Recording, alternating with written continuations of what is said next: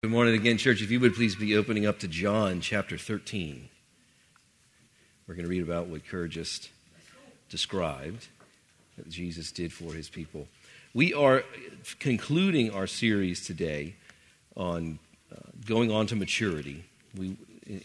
Just considering some virtues of the Christian life that we want to grow in, we want to be experiencing, we want to mature into the deposit of the Spirit and Jesus that's in us. We want to see that come to fruitfulness and fruition in our lives. As we're concluding that, we're going to take a couple weeks and just do some particular messages because we are going to start the book of Acts in a few weeks. And I wanted to delay so I get to preach the day of Pentecost on the day of Pentecost. So we're going to do Acts 2 on Pentecost Sunday. But that'll be just as we are thinking Nehemiah, how God puts these things together for us as a church, building healthy spirituality is what we considered as we look through the book of Nehemiah and how God builds his people together in his place to experience his presence. And we have the Spirit inside of us always, that we have his presence with us. And that's why we said, what are some ways that we can be growing and just concentrating on things in our lives? That's why we did the virtues and going on to maturity. But now it's, what is the church supposed to be? And every time we look at Acts, we look at, this is how it started.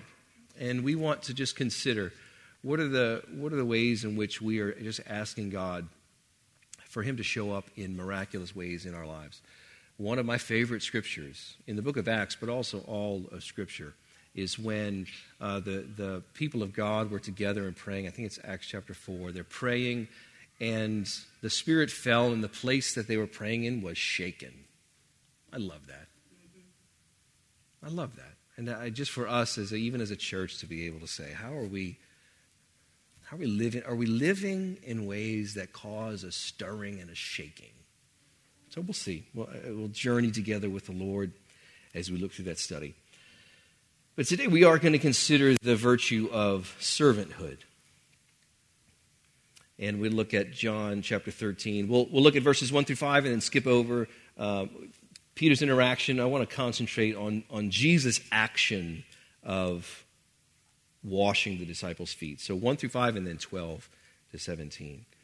Now before the feast of the Passover, when Jesus knew that his hour had come to depart out of this world to the Father, having loved his own who were in the world, he loved them to the end. During supper, when the devil had already put into the heart of Judas Iscariot, Simon's son, to betray him, Jesus, knowing that the Father had given all things into his hands, and they had come from God, and was going back to God, rose from supper. He laid aside his outer garments, and taking a towel, tied it around his waist. Then he poured water into a basin and began to wash the disciples' feet and to wipe them with the towel that was wrapped around him. Verse 12. When he had washed their feet and put on his outer garments and resumed his place, he said to them, "Do you understand what I have done to you? You call me teacher and Lord, and you are right, for so I am. For if I then, your Lord and teacher, have washed your feet, then you also ought to wash one another's feet. For I have given you an example, that you also should do just as I have done to you. Truly, truly, I say to you, a servant is not greater than his master, nor is a messenger greater than the one who sent him. If you know these things, you are blessed if you do them." Lord, we ask that we would know the blessing of obedience and know the blessing particularly of serving your people for your glory. We love you. In Jesus' name we pray. Amen. When I was 9 years old, my mother, my older brother, and I showed up. Mom had come to faith in Christ a few months-ish before we did that, found out New Orleans style, that a family connection pastor is pastoring a church in New Orleans. And my mother now we grew up Catholic, and this change is like, wait a minute, there's a vibrancy that we want to be able to engage with, and ended up going to Lakeview Christian Center across the lake. I was 9 years old, and walking into that building, it's like, growing up, you had to be quiet in church, couldn't talk. I mean, it was just very strict, very regimented. These people are laughing, they're hugging each other, like it was otherworldly. And it is. But as I grew up, that later childhood, but then my teenage years, I saw some faithful fixtures within the church body. Servants. One was Miss Anna. She taught children's church. And as I began attending church, I began hearing a message of salvation from Miss Anna. That was different than, I heard about a relationship. I heard about a grace-based relationship, not based on works. And I remember by that time I was 11 years old, sitting in the back of children's church. I don't know what Miss Anna was teaching that day, but in the back, because I was one of the older ones, had to sit in the back. I just bowed my head and I prayed, Lord, I'm sorry for my sin. Please forgive me. And please come live inside of me. And there was a peace that entered my soul that day, my heart, that has never left. Never. It hadn't been easy, but that peace has never left. But Miss Anna was a faithful fixture. Loving the children. Sacrificing her time with the body on Sunday mornings to be able to serve the kids. As I grew, I would see Bill and Nancy, who were faithful fixtures in the church. Bill led the choir. Nancy played the piano. Bill taught Sunday school. Taught a Bible study that they hosted in their home. He was an elder in the church. Faithful fixtures. Both now with the Lord. We had Bill and Nancy over to our house years ago for dinner, and just hearing old stories of when he started at the church. He came to New Orleans from El Paso to go to law school at Tulane, and found Lakeview Christian Center and began just driving a van to pick people up. Law student, no money, but wanted people to come to church. Serving. Miss Verla had a ministry of writing letters to everybody in the church. Servant. Miss Verla is with Jesus as well, and showered with all of the praise of Jesus as she showered everybody in the church with those letters, those cards.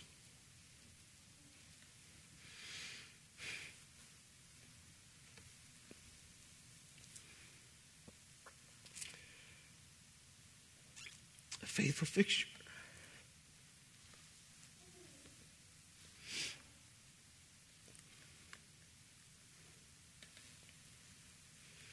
Was Ray. Ray got saved later in life, reconciled with his wife, saw his sons come to Christ, serving the Lord. And he heard that we had a need in children's church. And he came to me after service and he said, Jeff, I have no idea what it's like to teach children, but there's a need and I want to serve. I've never done this before. And Ray was a happy man. Happy, happy man.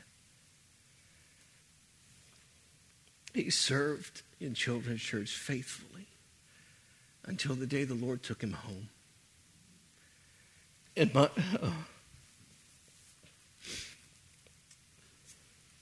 my tears of gratitude because of the impact he had on my children, because they loved Mr. Ray. They loved hearing that he was teaching that day. He never perfected children's ministry. He just served. But yet, my children loved learning from Mr. Ray. I remember Lee and Pat, who served every Alpha course. Now, the Alpha course, we've hosted several times as a church through the years, but it's an introduction to the Christian faith. It's a weekly dinner, presentation, and then table discussion that's hosted at the tables. But Lee and Pat would wash dishes. Lee was an executive at Entergy. But he would bring his own hose and special nozzle to wash the dishes because the other one just wasn't right. But every Tuesday night, they'd come in knowing they timed it just right. They came in when the dishes needed to be done.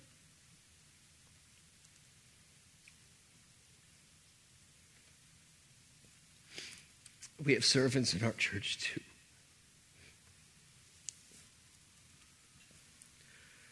That have blessed me. For these little over 10 years that we've been in the church, we have servants.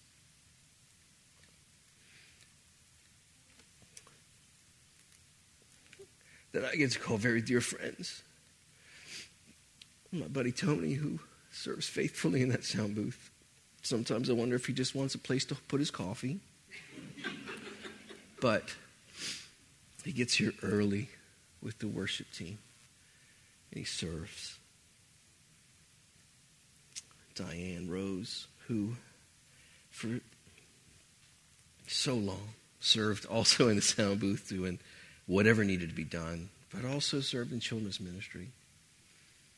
Dr. Diane, just serving.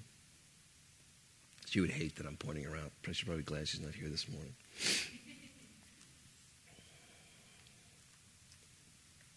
But Denny Meyer has blessed me for so long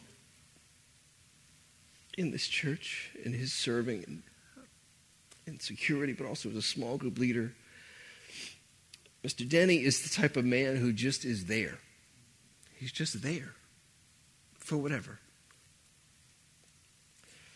My second parents, Stu and Nancy, who just are Stu and Nancy. So they serve the purpose of God by being them. But they've faithfully served small group leading and leading our hospitality team.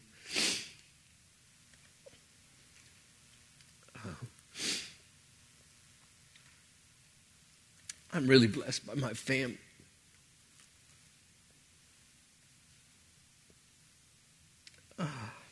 My family, a lot of times they are voluntold, but the servanthood comes out in their heart posture. They're just ready to serve. As they've all moved on in life, and I've given everyone a pass when they've gone to their next season, whatever that would be. That, hey, you can take a little time off from serving because you've done really, really well. But I remember Katie stepping up years and years ago at our former church, just teaching in the children's ministry, helping out. I'm blessed by her service to the church today. And Beth and Owen, who they just bless me. My mom, who's always updating me on who she's met. On a Sunday morning, I get that rundown on Sunday afternoons. And my beautiful bride.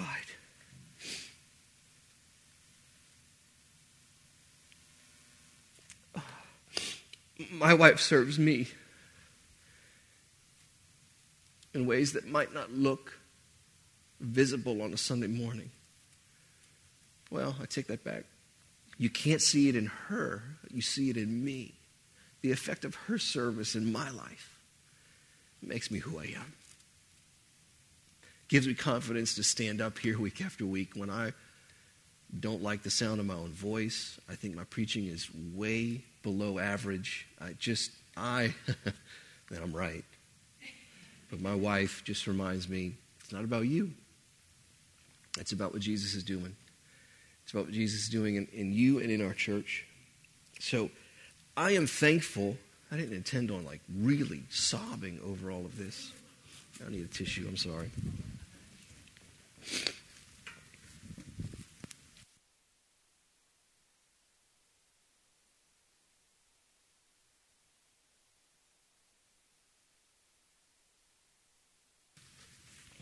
What stands out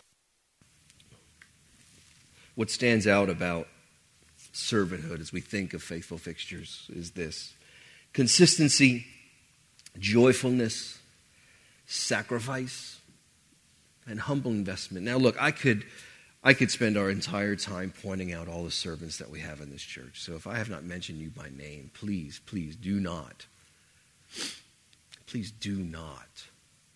hear the voice of the enemy maybe tempting you to think that you are less significant in the life of this church.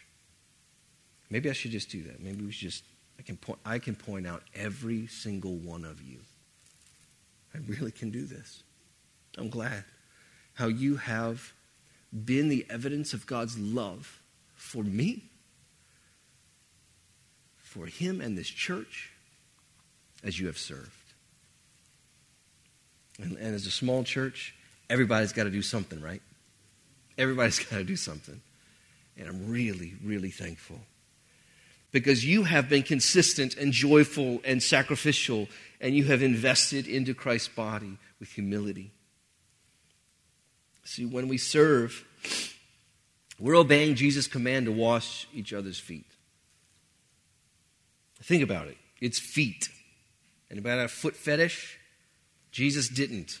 These are dirty feet. This is usually reserved in wealthier families. This was reserved for servants and those who were slaves. They were the ones that washed the feet. And when Jesus had this supper with his disciples, nobody was washing their feet. Meaning they didn't have the funds to hire the people to do that, so they just said, we're just not going to do that. Leave the feet thing alone. We just have an understanding. Jesus says, I'm going to wash your feet. See, the common folk didn't have the lowly servants, so they weren't able to offer foot cleansing to their guests. But this is what Jesus steps into and says, I'm going to do it. Now, we have a picture of his glorious gospel life, incarnation. He rose from supper. He took off his outer garment, put on a towel. When Jesus was born onto this earth, he took off his outer garment of glory and splendor and majesty and magnificence and exaltation. He took off his garments and put on a towel to serve us. Our dirtiness. See, when we serve, we first glorify God, we are magnifying the gospel, and we're worshiping Jesus. When we glorify God, I think that maybe the first thing we should remember is that God is a serving God. He serves his people. You see this way back in the Garden of Eden after Adam and Eve sinned. And they tried to sew the leaves together to cover their shame, cover their nakedness. What did he do? He took an animal, the skin from an animal, and made clothes. He served them. Let me serve you by putting the right covering over your shame. The manna in the wilderness, that's God serving them. We know from reading the stories that the Israelites didn't deserve the manna, even though they sometimes acted like they did. And they finally said, all this bread and manna, can we just get some meat? That's what we did yesterday. It was glorious. Thankfully, the plague didn't break out while the meat was still in our teeth. But God provided leaders for the congregation. He provided scripture in order to read his word. He had prophets in the Old Testament that were able to give the proclamation and the sense of God's word. We see that today with pastors giving the sense of God's word. He served in sending the Son to die on the cross, and he serves by giving the Spirit to live on the inside of us. God is a serving God. We have a humble God. He's humble. And serving connects us to his glory. See, God's glory, I think that one of the best ways we can describe it is his shining radiance in just his being who he is.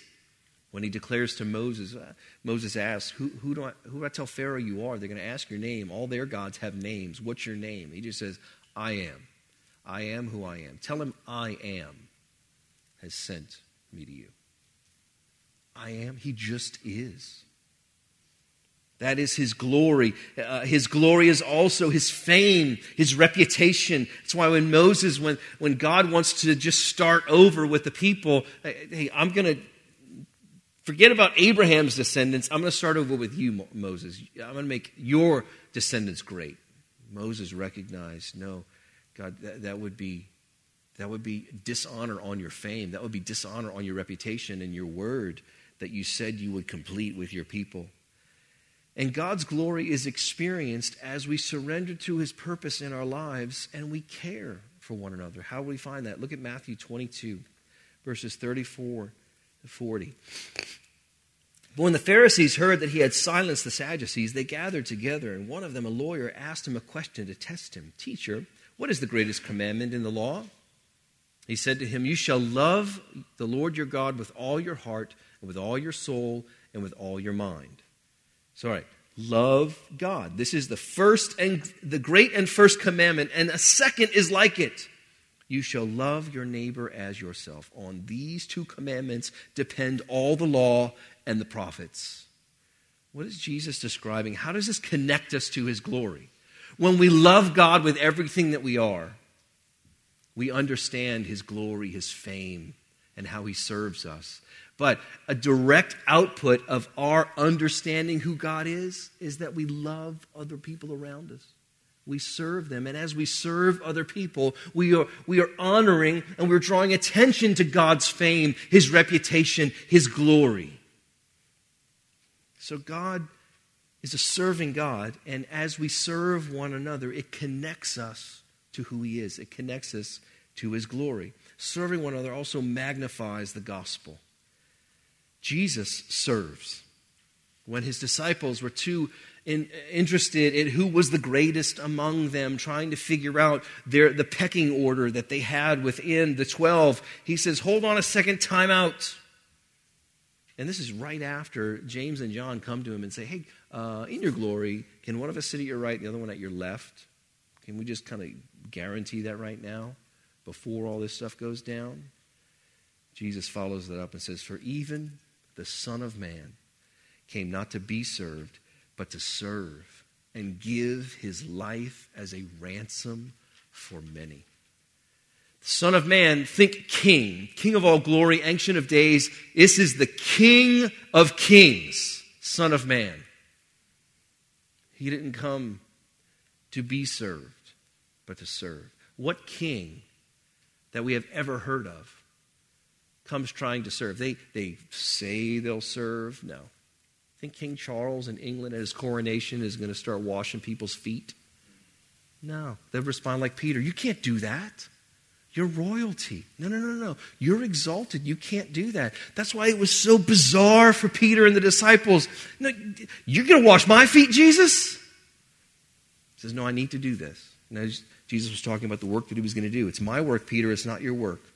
Even though Peter tried, got a sword, cut off somebody's ear because he was that good with a sword. He missed the neck or head or something. Just got an ear. No, this is my work, Peter. This is not your work. Trust me.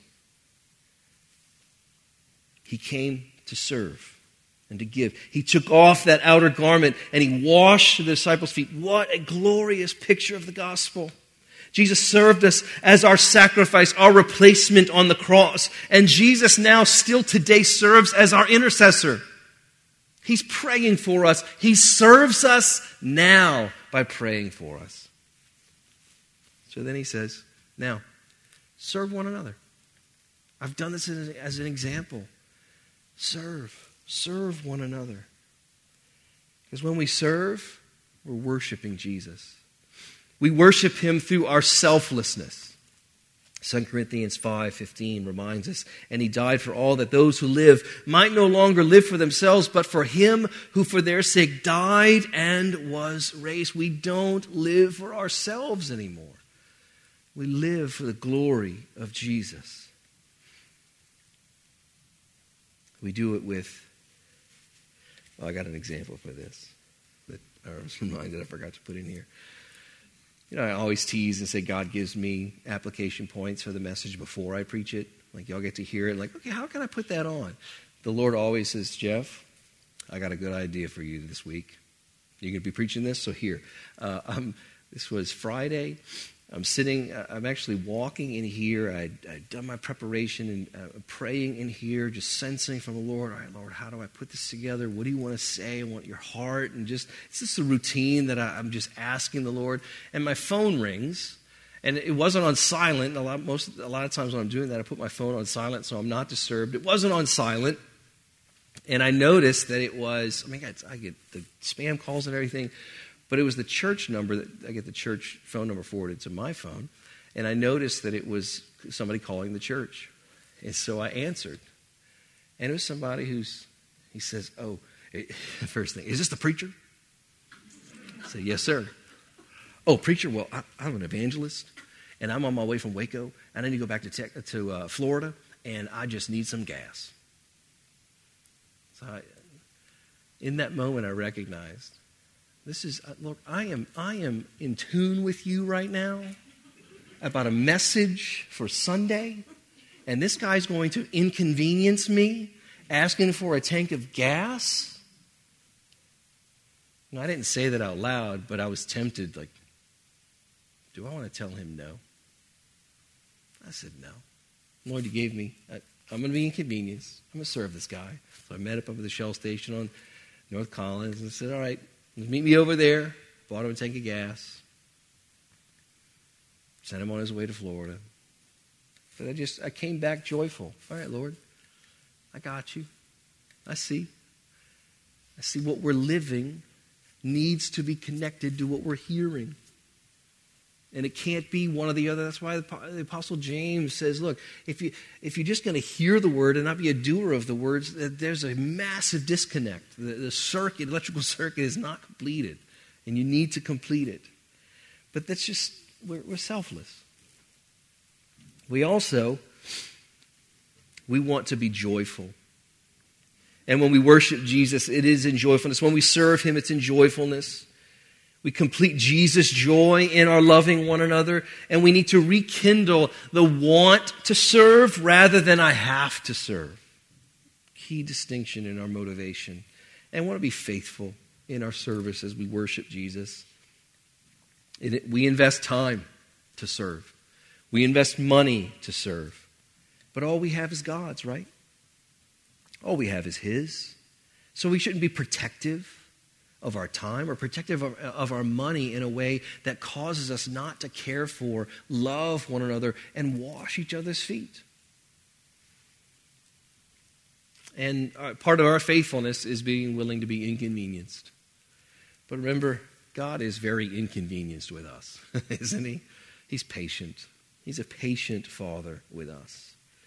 Two scriptures to remind us. Acts 13:36. For David, after he had served the purpose of God for his own generation, fell asleep and was laid with his fathers and saw corruption. After he had served the purpose of God for his own generation. We're alive, breathing right now, because there's a purpose that God has for us to walk out in our generation. And we want to be faithful in our service to the generation. And that comes through being faithful in our service to one another, faithful in our service to God in his glory. And then Philippians 1 verse 12, I want you to know, brothers, that what has happened to me has really served to advance the gospel. Remember what happened to the Apostle Paul? A lot. He gives a list to the Corinthian church. I was beaten. I was left for dead. I had to escape through a window once. Got all the lashings. 39 lashings. Yeah, I got those a few times. I was shipwrecked. Sleepless nights. Cold, hot. The Apostle Paul was able to look at his circumstance and say, all that I have experienced serves the gospel. More of him, less of me Amen? More of Jesus. He must increase. I must decrease. I want to serve. We want to serve the purpose of God in our generation, understanding that everything that's happening in our lives by our faithfulness and our joy and our love for Jesus, we are advancing the gospel. And so we can, preaching to myself, stop whining, stop complaining when things aren't as quick or as easy. When we don't have the control over a situation, or we don't feel significant enough, or where it's not comfortable enough, that's when we can recognize, God, it's not about me. This is about you doing something in my life that will advance the gospel. That's what I want to do. And you know, it's in small ways. It's in small ways as a church that we advance the gospel. By serving one another. By serving. My challenge to all of us is this. Leave a legacy of servanthood in your connection with this church. Leave a legacy. Be a fixture. And I'd also follow it up with this. And as a small church, we have needs that need to be filled. But I would ask that you would be open to the leading of the Lord, maybe to do something that's completely foreign to you or completely uncomfortable, and watch what God does in that moment. Watch how He supplies faith. He supplies grace, joy. Doesn't mean you become perfect in something. It just means you're available. So we want to leave a legacy of servanthood, but we also want to be available for what God would have us do. Amen. Let's pray. Lord, thank you for how you have served us.